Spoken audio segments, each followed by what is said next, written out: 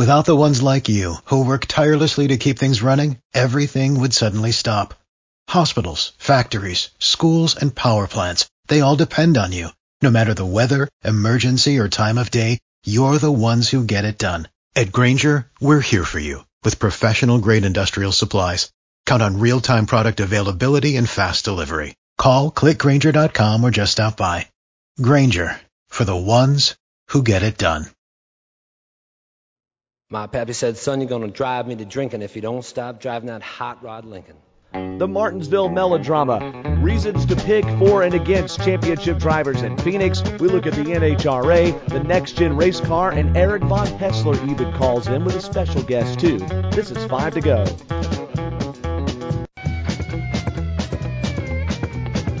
They arrested me and they put me in jail and they called my pappy to throw my bail. And he said, son, you're going to drive me to drinking if you don't stop driving that hot rod Lincoln. Championship edition of the 5 to Go Racing Podcast, episode 155, playing for you right now ahead of a big weekend for all three of NASCAR's top three touring series at Phoenix Raceway. Doug Turnbull from the traffic team here at 95.5 WSB. I get to help out with the Performance Racing Network, who had an exciting slate of races this year. I love being up at the Charlotte Roval. That was some fun times.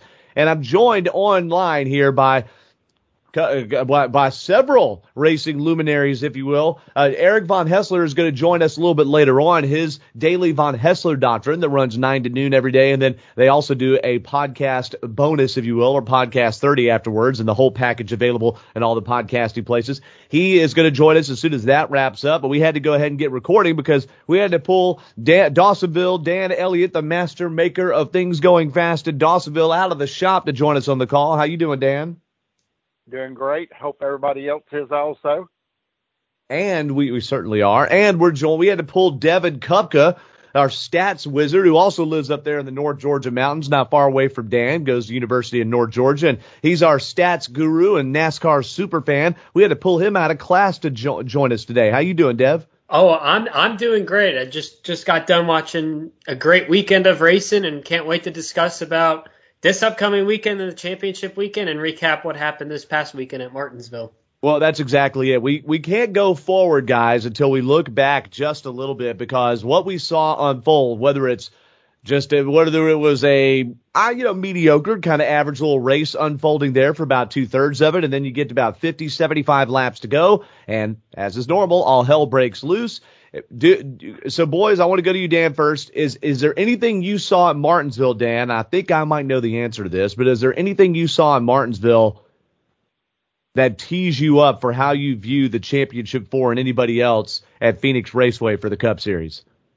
Everything. I loved everything about it. Let's hear it. Like some of the fans that were online that were talking about how they enjoyed the race and how they wish that every Martinsville would be included in the countdown races, and I agree. This is the kind of racing that I wanted to see back at Martinsville, and I feel like in some ways we've seen glimpses of, but I feel like this Martinsville was a little bit better because I feel like maybe the competition was.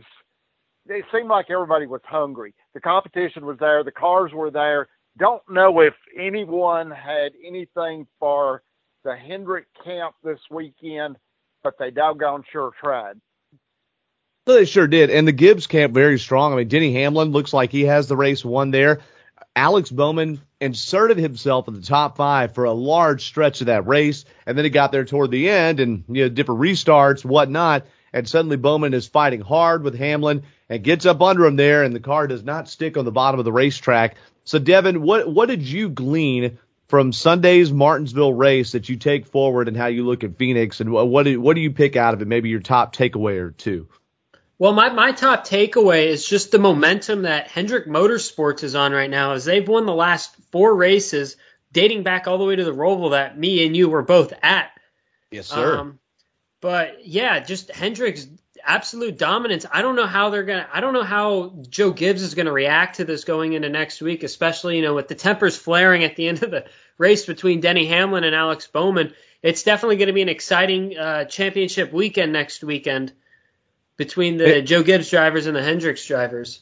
Yeah, coming up right about in the bend, just in a few days there. Gibbs versus Hendrick is probably fitting, guys, that it comes down to these two organizations just because of what they've exerted this year, and not just with wins, but with overall how they've run, and especially Hamlin and Truex, especially Elliott and Larson. And then you mix in the fact that Alex Bowman, Dan Elliott, when you were doing your preseason bingo card, did you have Alex Bowman doubling Chase Elliott's win total this year? Because wasn't the narrative coming into the season that Elliott was going to win like 6 or 7 races because of all the road courses added? I mean, Dan, Alex Bowman, he may not have run as well as his teammates overall, but he's got 4 wins. What do you think?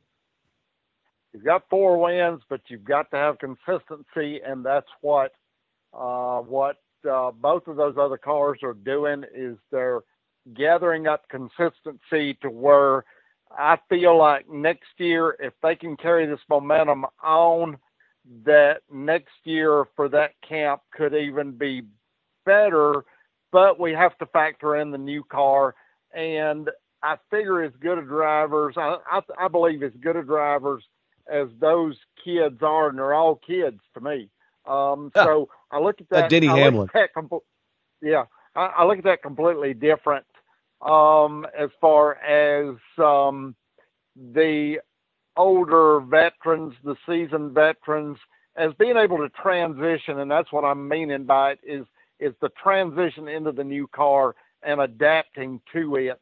And I know in years past, that has been an issue with a lot of drivers, is that transition. And I feel like the younger drivers may transition quicker. That's what I saw in the past. That's what I base it on.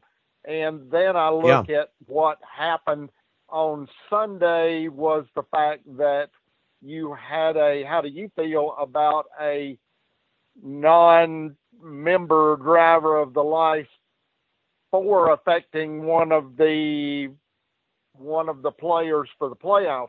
You know, you've got so many variables in this by having 4 playoff drivers and the rest of the field not. And do you feel like we could get into a deal to where that Phoenix will be decided by points?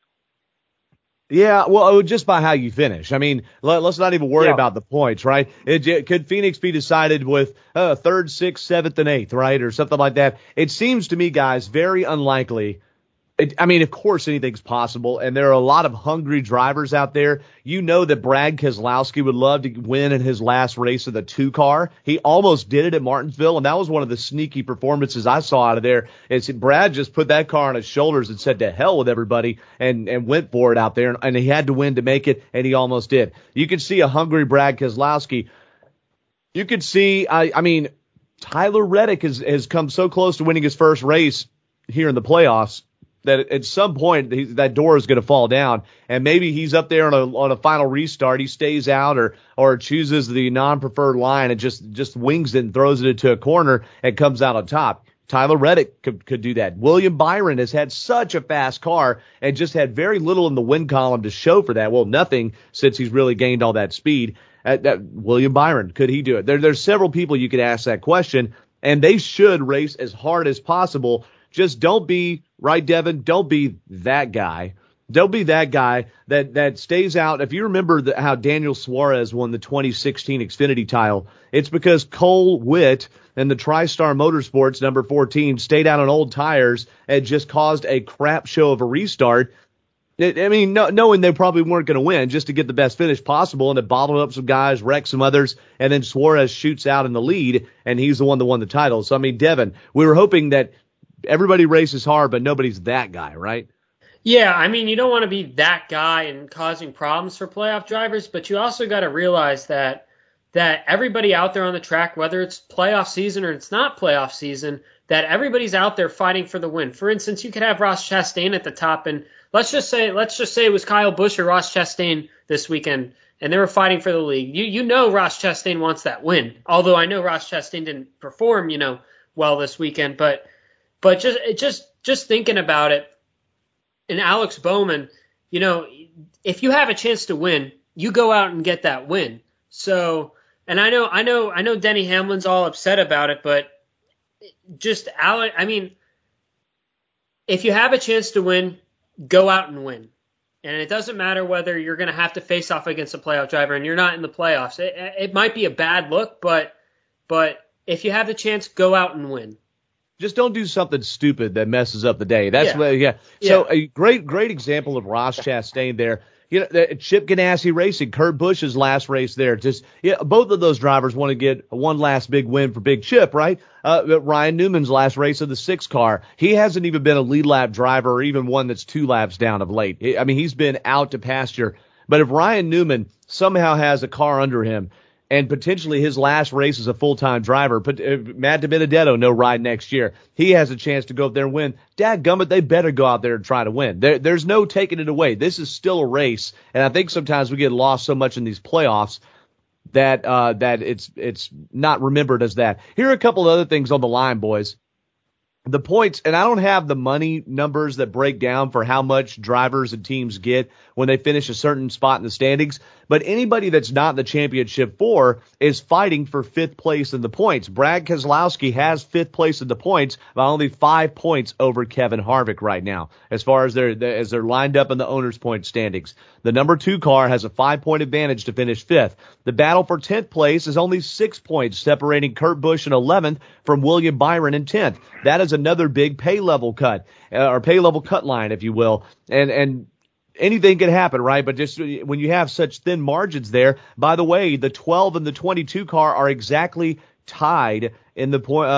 They're exactly tied in the point standings after being reset after getting kicked out of the playoffs. They are exactly tied in the points. Joey Logano or Ryan Blaney, they want to finish as high as possible. And then, boys, this sexy battle is not going to make it on TV at all. There's a battle to finish 25th in the standings. There's $1 million cutoff right here, and Daniel Suarez has a commanding lead. In fact, he's got that spot locked up over Cole Custer.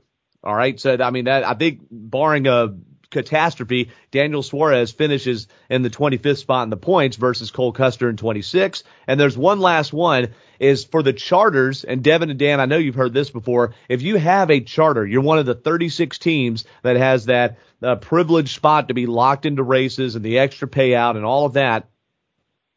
You can't finish in the bottom 3 of the charters 3 years in a row, or else NASCAR can elect to take we'll see if they do it, can elect to take your charter from you. Rick Ware Racing in the number 51 charter, I believe, is in 34th in the standings, is out of the charters, though, he's the 33rd, I think. And so the way that works, if they don't fudge it enough to where he ends up finishing in the bottom 3, they could potentially take that charter away, and that's a charter that actually belongs to Richard Petty Motorsports. All right, got all that? So there's another battle that involves a lot of money on the line there, and the same thing exists in the other series as well, as far as finishing the top X in the points and the top that and that, and there are no charters in the other series. So that there's a lot on the line here, and we're really only going to talk about the 4 drivers in the end. So that's kind of how that breaks down. Now, boys, Dan, I want to come to you first. Driving etiquette. Look, Martinsville is a race where it is a just Goliath and David type of battle all day long. There is a point where respect and racecraft get trumped by entertainment and desperation, right? And do you think that line was crossed at all, Dan, in Sunday's race? Do you think that Alex Bowman, what if Denny Hamlin misses the playoff cut line because he gets bumped out of the lead there? Do you think if Alex Bowman's move any less, Dan, or what do you do? If that had been a situation where Alex was on a new set of tires, he came off the pit road, and I know he wouldn't be leading. So let's just say that if something had been to where that his car was, maybe they were in sequences of stops, and he got a new set of tires, and he came out and did that with the differences in the 2 cars, might be a little lack of respect on that deal, or the fact that you just get carried away the fact that the car is running so good. But no, I did not see anything that really stood out to me over races I've seen in the past and the way situations over time present themselves. Because as these younger drivers do battle with the veteran drivers, there's going to be a season at which these look like they're at odds, but it really is. And I don't say this loosely or lightly. It's not a changing of the guards, but let's say that the younger drivers are definitely maturing to where that they now do battle, and it is a battle in which the outcome has really, really huge benefits by who is on top at the end of the day. So let's just put it in perspective. Do you want a driver that goes out there and is afraid to do battle with a seasoned veteran? I don't. They're not going to. This is not the way it is. This is just part of racing to me, and it's an evolution. Well, yeah, it is an evolution for sure. And, you know, with so much on the line here, you can't fault people for going hard. I mean, Brad Keselowski went hard, man. Brad Keselowski went hard to try to race his way in. There was only one way in. Almost wrecked Kyle Busch coming to the start-finish line, which drew Kyle Busch to say not only did he want to beat the S out of Keselowski, because trying to wreck him for second and not first, but he also used the R word in there, which has now sent him to sensitivity training class. It's definitely not a word that could be thrown around anymore, right? It's just not something you can say. So, well, I want to ask two guys, Devin, to you first, and I know both of us, all three of us, I mean, follow multiple sports.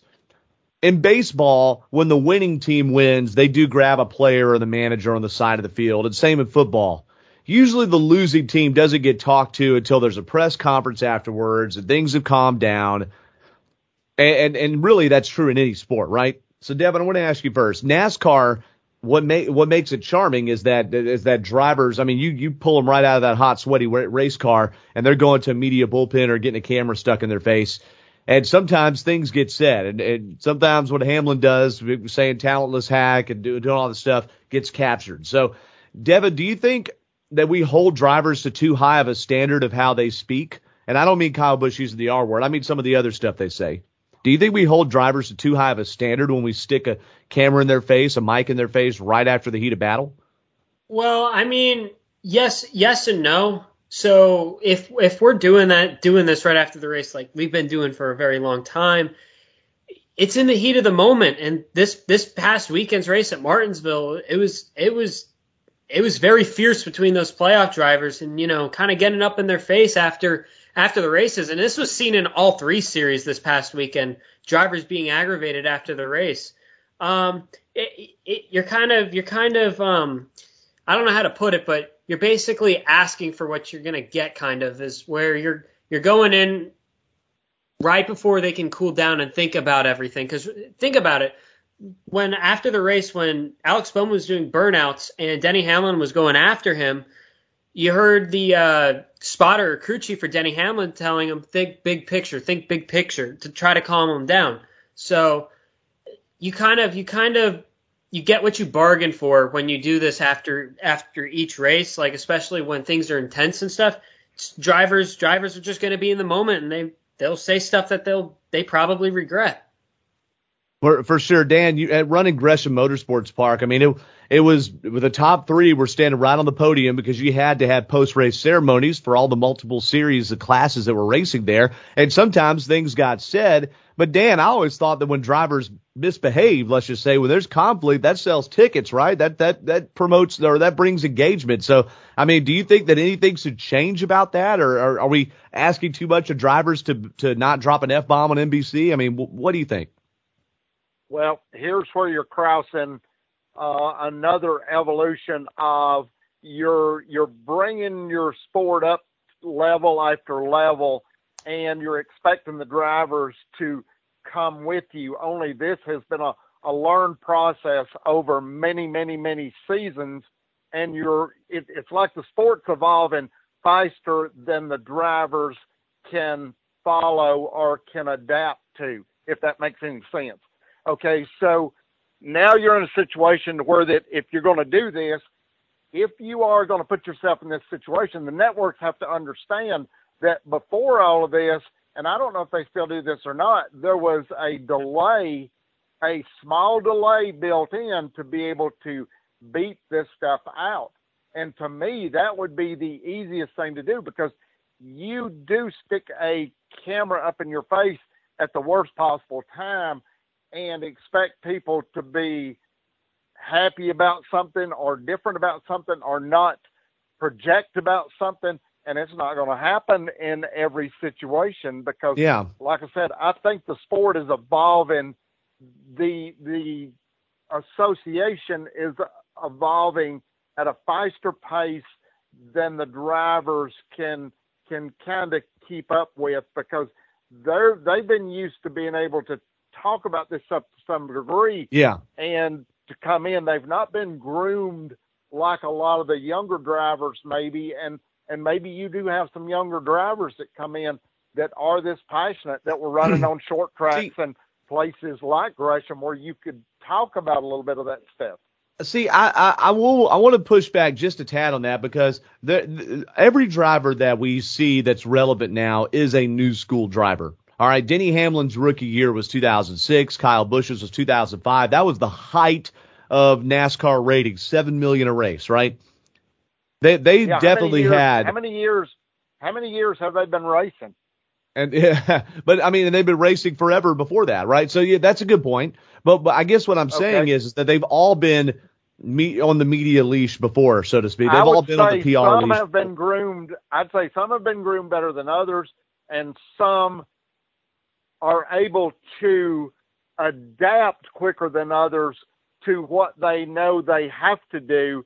It's like it's kind of like the PC police of everything anymore. We all have to be careful. How hard is it? It's hard because you've been used to life a certain way, your life, but now you're throwing it out to millions and millions of people. Yeah. Well, and look, you're going worldwide. I think that there's something also afoot here, and that's that you talk about the evolution of NASCAR, and Devin, you're 19 years old, right? I mean, our society has changed too to be a lot more forgiving of where it's less forgiving about slurs, right? I mean, there are all sorts of things you can get caught up saying you don't even realize are offensive, and I'm not saying that's what Kyle Busch did. I just mean in general. There's a lot of those rules are changing. But as far as the George Carlin 7 words, society has become a lot more forgiving of those. And what I've noticed, Devin, is when I watch live events, when I hear people just speak to each other, when no one's watching and they're just like chilling, it's F-bomb, F-bomb, F-bomb, F-bomb. I mean, there's chants about F the president, right, at sporting events. And I'm talking, this isn't just the edgy people, right? It's just regular people that are doing it. So I almost, and NASCAR stopped finding drivers for it. So I'm not saying that's a good thing, but it seems like the threshold that society accepts as far as what comes out of a driver's mouth is pretty low. But it's when they start. Here's my thing. It's not just about if they're cussing or not. That's not that. It's when Denny Hamlin gets out and calls someone a hack, right? He called Alex Bowman a talentless hack. He's fuming mad. I mean, Denny Hamlin, if he had Alex Bowman in his hands, would have just beat him to a pulp if he could. He's pissed off. He's mad. Does he really actually think when the lights are off and he goes back to his bus and he, has a drink, calms down, does he actually think that Alex Bowman is talentless? And what I think what happens is we hold these drivers to this is their actual thoughts when they're just super PO'd, right? Am I far off here? No, I mean, it's just kind of in the moment, and by the time they cool down, I don't think Denny Hamlin believes that Alex Bowman's a talentless hack. It's just kind of,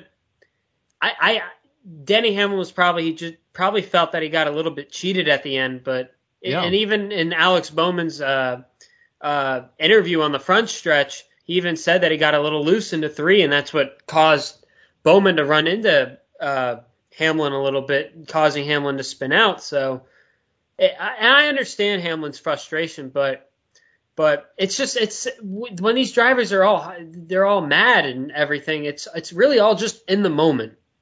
And then and going back on what you guys said earlier, the networks love doing this because it helps drive ratings up and it's drama. Absolutely. So I think we hold drivers to this standard of it's like we want conflict at races, whether it's wrecks, whether it's fights, whether it's, saying nice little barbs in interviews, but it's like we want conflict so then we can admonish a driver for it. That's what I feel like. And I think if we get really down to the root of it, we want to see people misbehave so we can see if they get in trouble or not. And it's like, I think that's kind of lame. Like, don't you just want conflict for conflict and to see how it resolves itself? I don't know.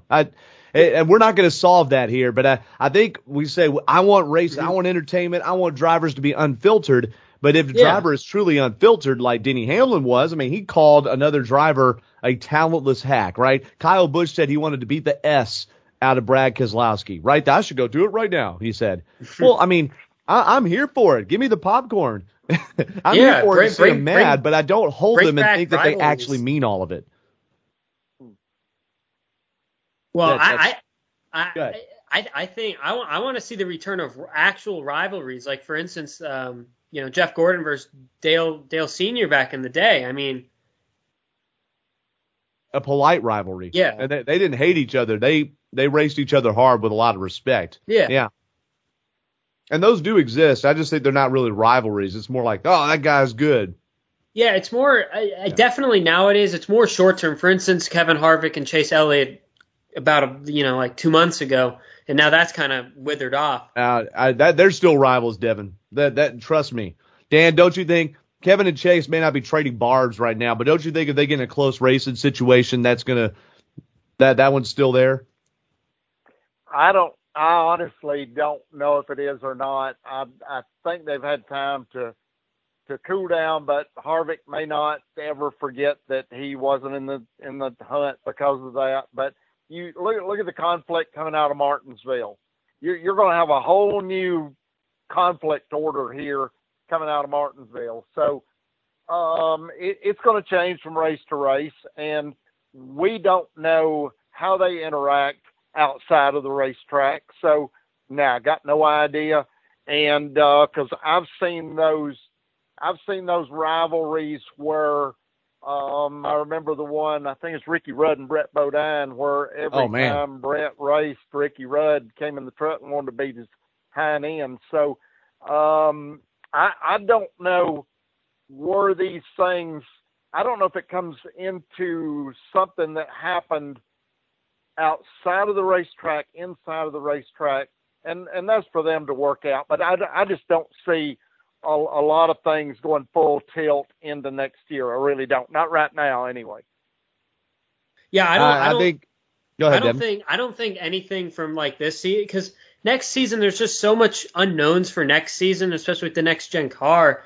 I think everything will be a fresh restart next season. So I don't know. I agree with you. I agree with you, Dan. I don't know if things are going to necessarily, in terms of like rivalries and stuff, are going to really necessarily carry over into next year. Yeah, I disagree. I think I don't completely disagree. I just want to be clear. I think y'all are making good points. The drivers have long memories, and I don't think that Denny Hamlin versus Alex Bowman is going to last a long time, based on how Alex took Denny's comments. Right? I think Alex realized he's ticked Dougie, off. Go ahead. Hey, Dougie, they've got more fragile race cars too. Well, that's a good point. That's a shame too. I want to see race cars. They can go get it. All right. But yeah, that's I just think it's like Hamlin's crew chief coming on and telling him what he did. That was smart to do that. That was smart. And I think that the driver's crew chief is the coach, and I think they're the one in the ear, and they're the ones that ought to help. Just remind them of the moment, what your goal is, where you're going, and this is big picture. And I thought when that happened, that was the smartest thing he could have done, because it probably saved, personally, Denny a lot of money. It did, and it could have saved them points. Ramifications at Phoenix too, right? I mean, if he had done something really stupid, yeah, I mean, they could have said, hey, you got to start in the back next week. Or I mean, I would hope not, but how do you punish someone if they got all the money in the world like Denny Hamlin is, right? You take it away at the racetrack. Yeah. So that good thoughts there in Martinsville. By the way, the Xfinity Series, Noah Gragson took that 9 car and put it on his back, son. He had to win essentially Martinsville to advance into the championship 4, doing so at the expense of his teammate Justin Allgaier, who does not advance. And Allgaier's had a solid year and is much like Denny Hamlin, always been right there, never won that championship in the Xfinity Series. So Noah Gragson will join Daniel Hemrick, Austin Cindric, and A.J. Allmendinger at Phoenix Raceway to be the Xfinity Series Championship 4. wouldn't it be rich if Daniel Hemrick got his first ever NASCAR series race win in any of the 3 series to win the Xfinity title? That would really turn it upside down. To me, I feel like the Mojos with AJ Allmendinger, but all 4 of them you can make a case. And the Truck Series, that race got turned upside down. Sheldon Creed, who's been solid all year, was knocked out. John Hunter Nemechek got hooked by Austin Wayne Self at Martinsville and only finished just above the cut line. But he will join Matt Crafton, who raced like a maniac as well, if you ask Sheldon Creed, Ben Rhodes, and Zane Smith, who drove a hard race there and had to win to advance. They'll all go to Phoenix. So Zane Smith, Noah Gragson had to win to advance, and they do so into the championship 4. I got to say the favorite there has to be John Hunter Nemechek because of what he's done all year, but give him one last restart, reset the field, and you never know. So let's look ahead to Phoenix with the Cup Championship 4, which I'll state again: Kyle Larson, Chase Elliott, Martin Truex Jr., and Denny Hamlin. And I want to get to our stats guru, Devin Kupka. Give me a case for whomever you think comes on top, or maybe you have a case for all 4 of them. Well, I think going into this weekend, just the momentum, as I mentioned earlier, just the momentum Hendrick's on. I just can't. Are we doing picks now, or are we going to do that later? Go ahead. I'm asking you right now. You got the stats, you got the knowledge, you got the passion. Let's hear it. I just can't see anybody but Kyle Larson winning the championship right now. Just the team is so hot, and I know Chase Elliott's his teammate, but just Kyle Larson, just over the whole field for the championship 4 is just. I just think he's in a league of his own at the moment. And with winning 3 races in a row again from the Roval to Kansas, he's pretty much won everywhere. But although I will say this about Kyle Larson, he was the only Hendrick driver this season at Phoenix to lead a lap, and he only led 1 lap at Phoenix earlier this season. So we'll see what happens on Sunday. It'll be interesting. It certainly will. Look, so Truex, Dan Elliott, won the Martinsville Spring Race and has been fairly good on these type of racetracks. I believe he won Richmond, right, just several weeks ago. Denny Hamlin has, I think that by the David Smith Motorsports Analytics, has the fastest 750 horsepower car over the course of a season, and certainly knows how to get around this racetrack. That's Hamlin. You have Chase Elliott, who won this race coming from the back a year ago. And he also was extremely fast in Martinsville and probably would have won that race had he not gotten spun out by Keselowski. And then you have Kyle Larson, as Devin said, who is the fastest car for the whole season. 9 wins to his credit, has done it on every kind of track, and was fast at Phoenix in the spring. So, Dan, you have, I know, been a steadfast believer in the Hendrick mojo all season long. Where do you stand now as we go to Phoenix? I think I know.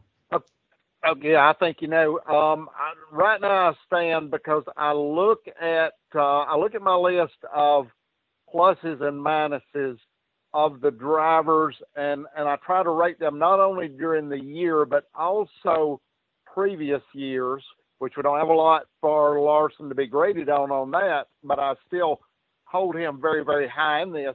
I look at Chase first because he's felt the pressure of winning a championship, of knowing, even though he hasn't won as many races as Kyle Larson, I still put him just a tick above Kyle Larson. I don't take anything away from Larson, and I think he is almost equally as well. If he notches a championship, that's going to help him in the next seasons to be able to put that together with repeating. And I think that's the key to this, is repeating. And if you've been through one and known the pressure and know that you've succeeded and can do it, I feel like you have an advantage.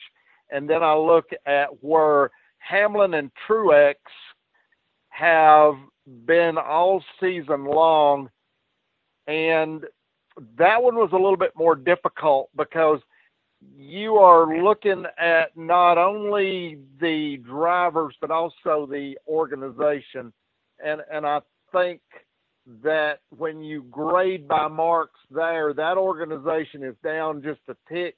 You may not think so, but I feel like they're down just a tick. and I feel like this has not been exactly Truex's year.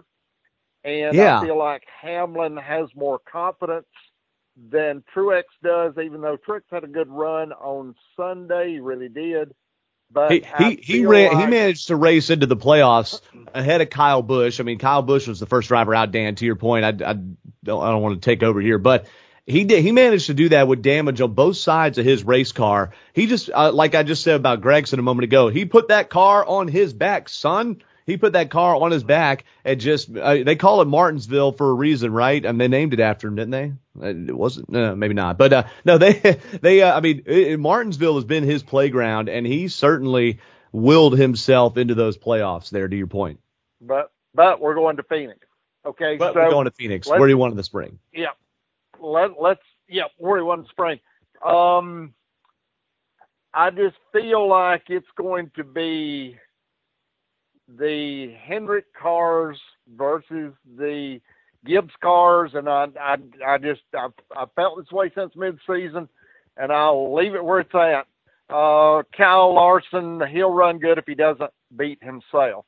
If there's something that he does, I feel like Chase has a better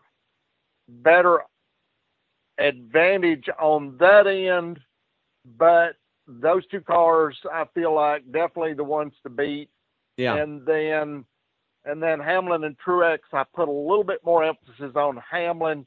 I don't know what this past weekend is going to do for him, because when you get shaken up in this deal, when you have a race turn out like it did, and this is where the racing gods kind of favor one side or another right now, and you've got to look at where the racing gods are today. And I just don't see it with those two drivers, and it may turn around and be that way, but that's what I'm going to do right there. I got you. So I think one thing that we need to talk about with Elliott and the 9 team is that pit crew won. I mean, they were the fastest pit crew, and they got the big bonus there in the All-Star race. And then it was like the very next race, they had a loose wheel. Right. And they got the penalty after the race, and the big time penalty for the wheel coming off, or the multiple loose lug nuts, whatever it was. Right.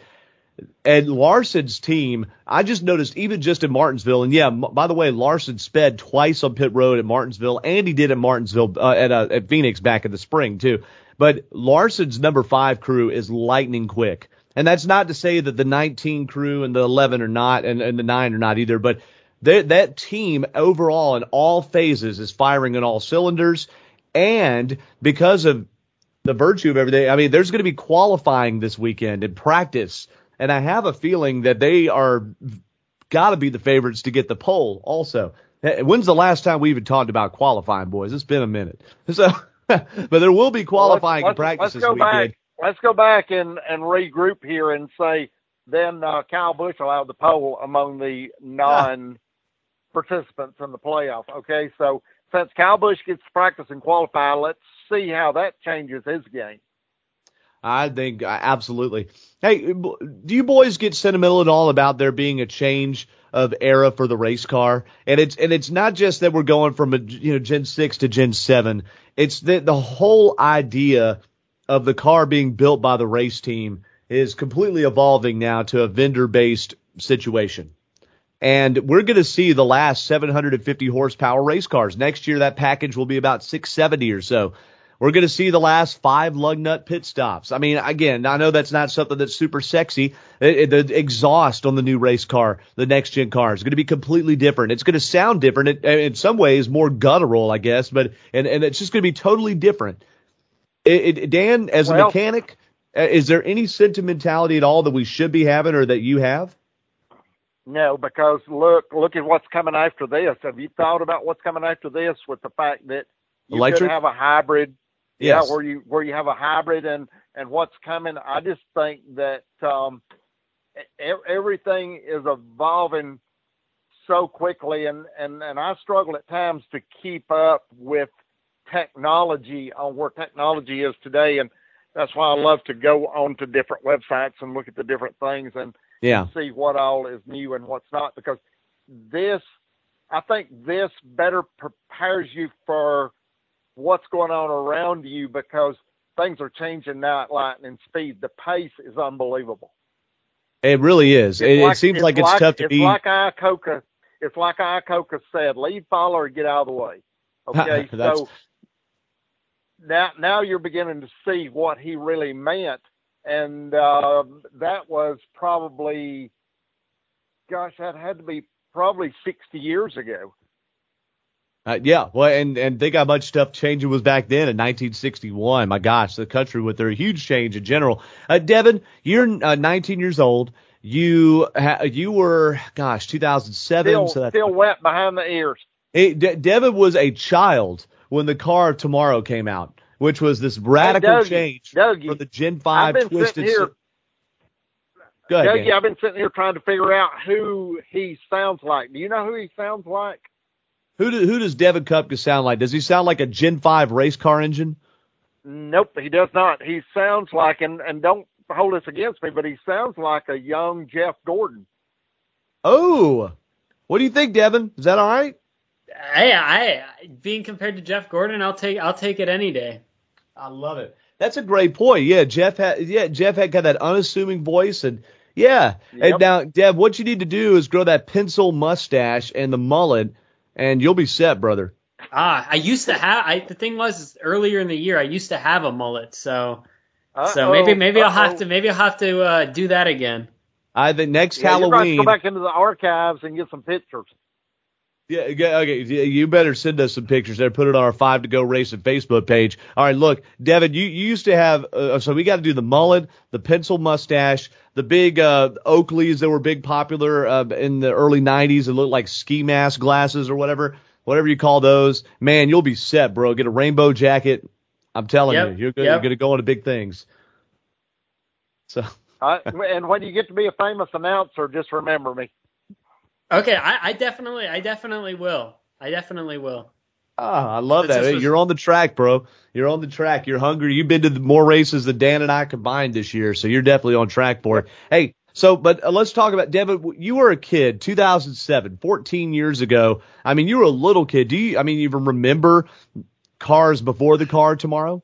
I used to have some of the diecast, some of like the Gen 4 diecast. So, and I remember as a kid, because I wasn't really into NASCAR when I was younger, but I remember I kind of liked the look of the car of tomorrow better than the Gen 4. But really, that's yeah, rare. but I like the wing look on the car. It just made it look mean and fast, but see, most people don't think that, but what I've noticed, Devin, is from your generation, just stuff I've read, that Gen Z has like a nostalgic feel for the car tomorrow because that's what they grew up on, and they actually like the look of it. The first thing that NASCAR did when they changed it was got rid of the bat wing on the back, and that you're saying that's what you like the most. Yeah, that's actually what I like the most, and when they had a couple of the auctions in Charlotte, I bought a couple of the wings because I love them so much. Well, we go through 45 minutes of this podcast, and you blow my mind with that. This is okay, interesting. I mean, that is cool. Hey, the splitters had to go though. Those were terrible. They still are, but yeah, that's. You like the splitters too, Devin? Those splitters and those braces that look like dentures on the front of the car there? Not as much. Well, we're moving from that chassis. Go ahead, Dan. I only love them on the Hellcat Red Eyes. Those never made it to the Cup Series, right? Well, we're moving from that chassis, though, to something totally new. So it's the end of an era there. A couple of other driver and team situations that into the era we've kind of already mentioned, but Chip Ganassi Racing, they've spent 21 years in the Cup Series. They will still be involved in other motorsports. That becomes Trackhouse Racing essentially gobbles that up in the future there. So Kurt Busch is going to a new team. He was in the 1 car for 3 seasons. Ryan Newman's been in the 6 car for 3 seasons. Probably not going to be a full-time Cup driver next year. Highly, highly unlikely. And same with Matt DiBenedetto in his 2 seasons in the 21 car. Then you also have, and this to me is the biggest transition, you got Brad Keselowski leaving Team Penske after 12 years. I think that's big. He was there since the end of the 2009 season, so 12 plus years.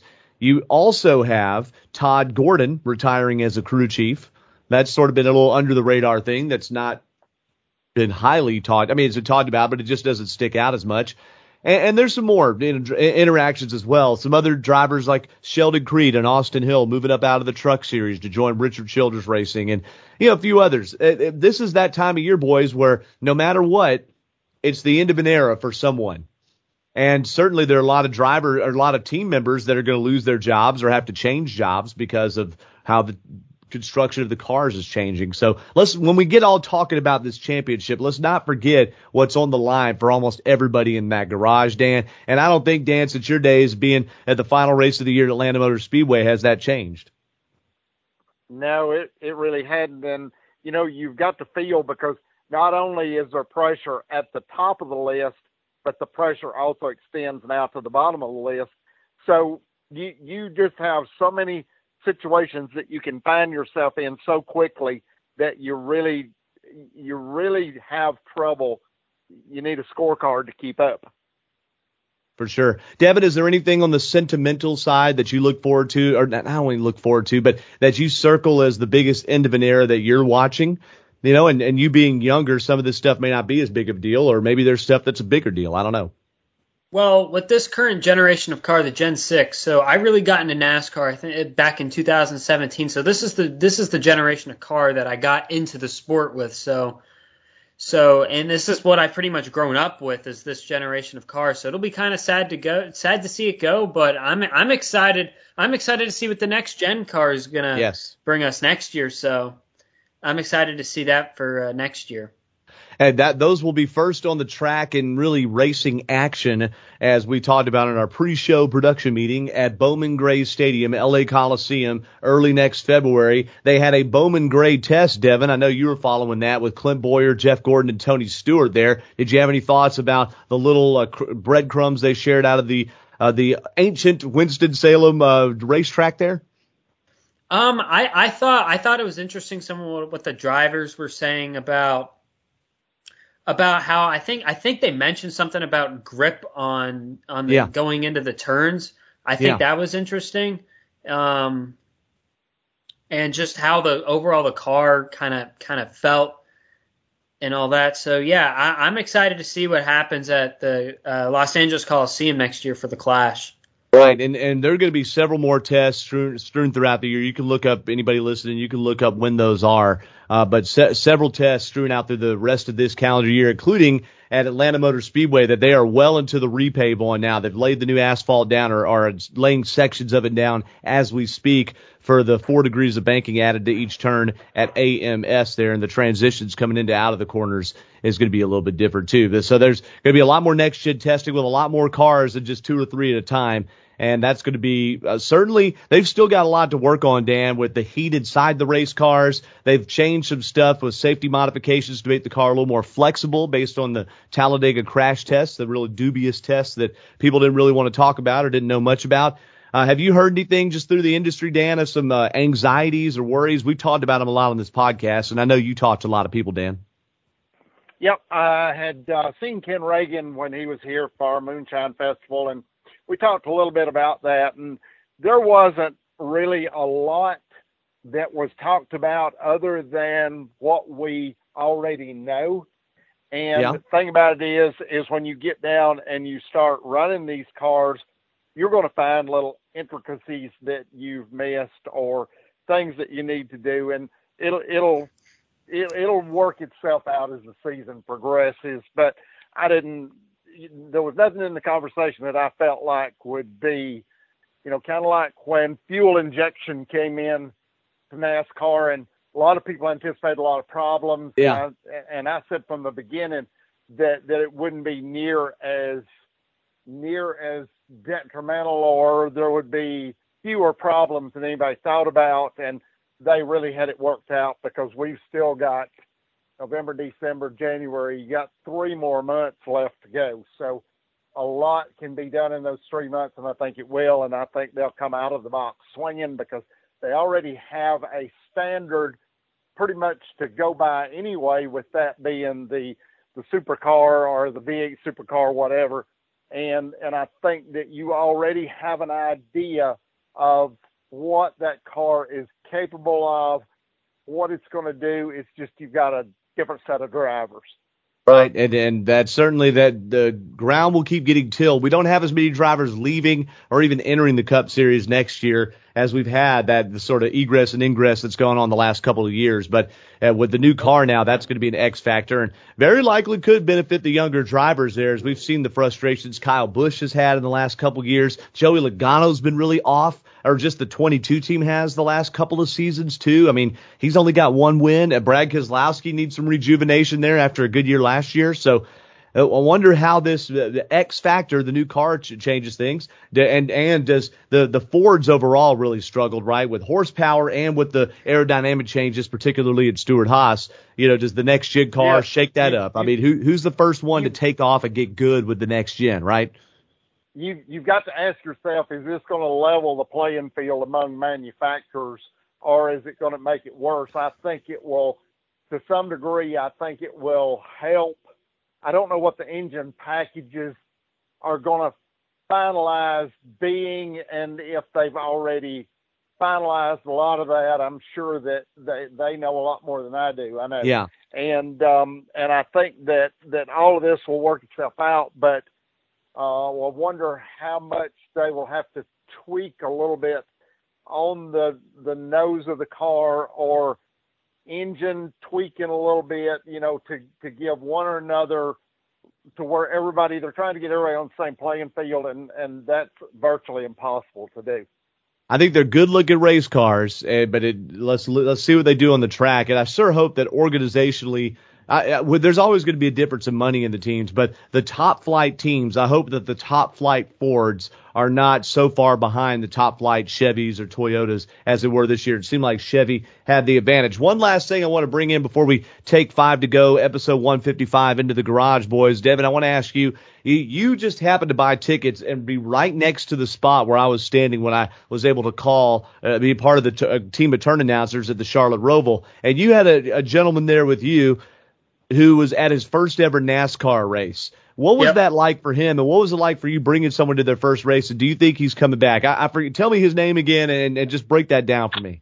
His name was Tanaka, and earlier this year, me and some of my friends, we went to Taco Mac, and we watched the Coke Zero Sugar 400 from Daytona from Taco Mac, and I just wanted to expose them to NASCAR a little bit. Some of them have seen it, but I know Tanaka for a fact hasn't seen it, and he was telling me like, oh, how cool it was. And then I was thinking, looking at the schedule, because this year I was trying to go to as many races as I could, and I accomplished that this year. And the Charlotte Roval came up, and then I was asking some friends, and they couldn't go. And I was like, you know what? Let me take Tanaka to a race, see how he'll like it. And I took him to the race, and he actually really enjoyed it. He had a really good time. He was decked out of Bubba Wallace gear, and I know Tanaka's African American and Japanese American too. Isn't that part of his lineage, right? He just got here from Zimbabwe about 2 years ago. I know his name is sounds like it comes from Japan, but he's from Zimbabwe. But anyways, okay, I'm sorry. I knew he was an immigrant. I was just trying to remember what. I thought there was some tie-in with what name was Tanaka too, like a Japanese. I forget. I guess I was totally wrong. I made that up. But he's here from Zimbabwe not long ago, right? And he goes to his first race. He's decked out. He got some Bubba Wallace gear, right? And yeah. I mean, what were his thoughts besides just, oh, this is cool? I mean, yeah. Well, funny one funny thing is that he was watching Bubba Wallace all day, and then he I think he mentioned it to you at the end of the race. He actually switched drivers. So he actually works at a McDonald's. He actually works at McDonald's. So I was like, oh, why don't you root for Bubba Wallace? He's sponsored by, or Ross Chastain. They're sponsored by McDonald's. But now he just kept talking to me about how William Byron and all that, and how he performed a lot better on the track that day than Wallace did. But yeah, every time I've shown him NASCAR, he's always like, oh, I gotta start watching week to week now. So I think. I definitely plan on taking him to the track again next year. So I think if we get him watching every week, I think he'd get into it. I think that he's very lucky to have you as a friend there to shepherd him through, because it could be overwhelming for somebody. So thank you for doing that and spread the good NASCAR news. And I think, Dan, we need to adjust our expectations. Go ahead, Dan. That's a great partnership. He can bring the burgers. You can buy the ticket. Yeah, Devin, there you go. Yes. So actually this season, I took a couple people to their first races this season. I think I took about 4 people to their first races this season. So I'm getting new fans involved in the sport. That's awesome, man. That is so cool. I love getting to take people, if it's not their first race, like Devin, like you and I have gotten to do before, on the media side, and be up close and not only in the stands too, but people see that for the first time and they could be standing in the garage right next to a race car. That changes people, sometimes gets the flutter going in the heart a little bit too. So we've all gotten to experience it that first time at a racetrack, and it's pretty awesome there.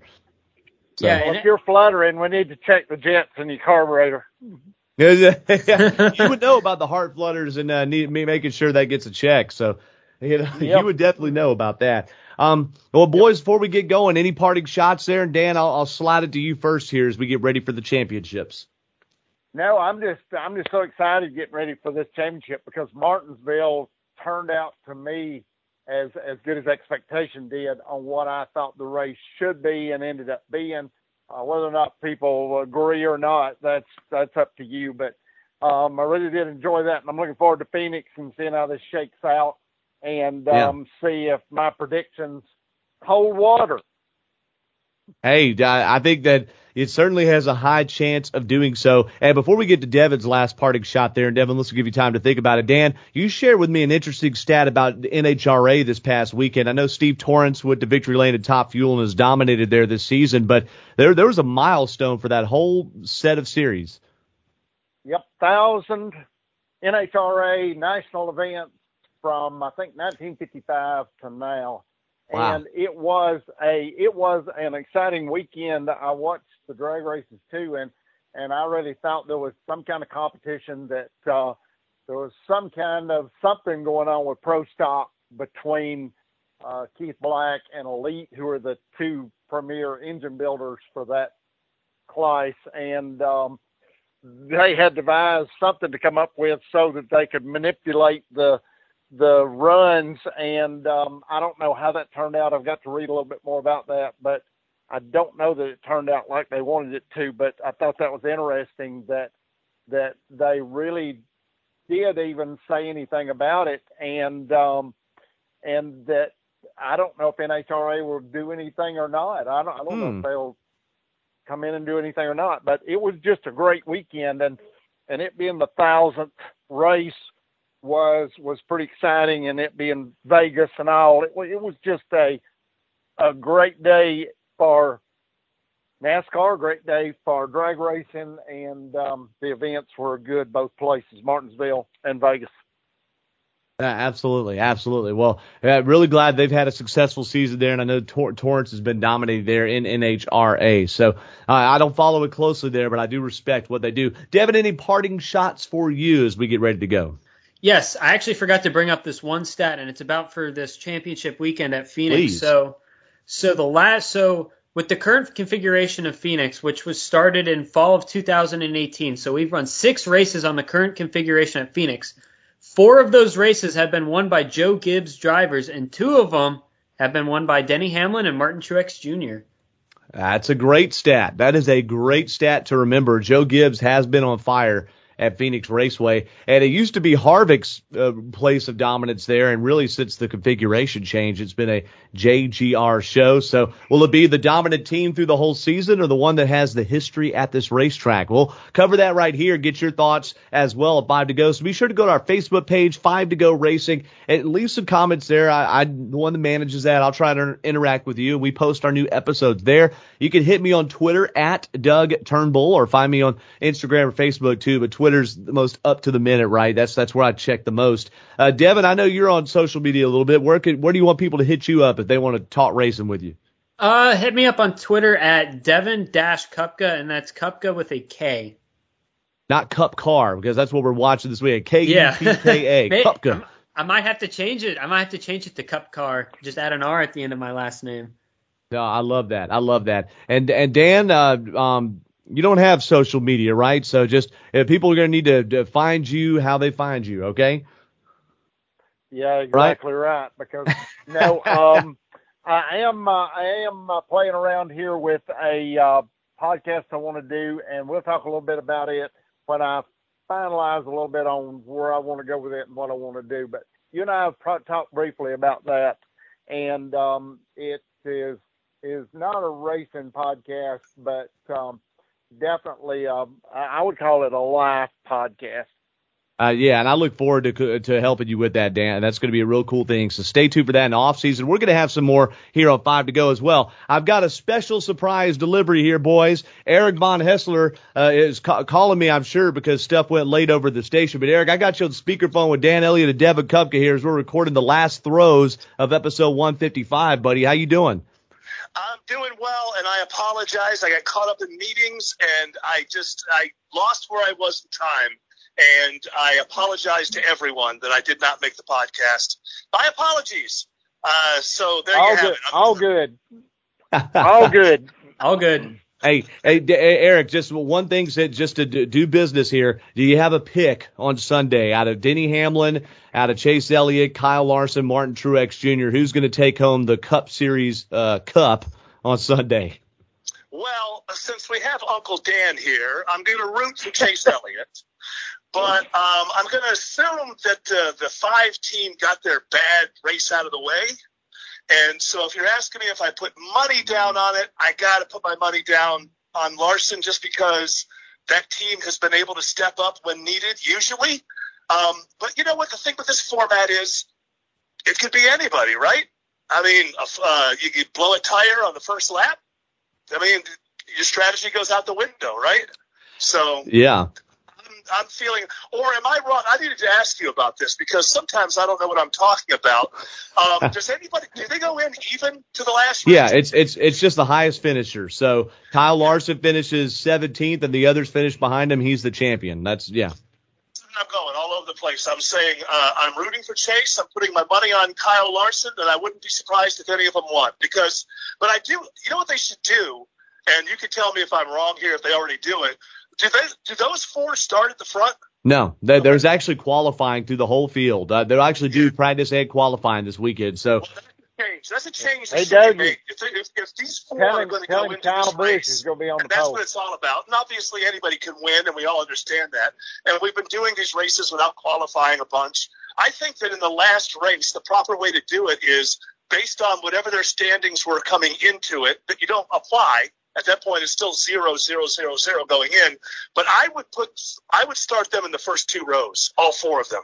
I think it'd be more exciting. They should make that change in the future. That's interesting. Yeah, Chase Elliott had to start in the back on an inspection failure last year. So Dan says he predicts Kyle Busch is going to win the pole, by the way. I don't know if you heard him there. So, yeah, we'll be all over the place. And who knows, maybe Alex Bowman just goes and wins it all. He is very good at Phoenix. So I don't know. Denny Hamlin says he's not a very good driver. I don't know.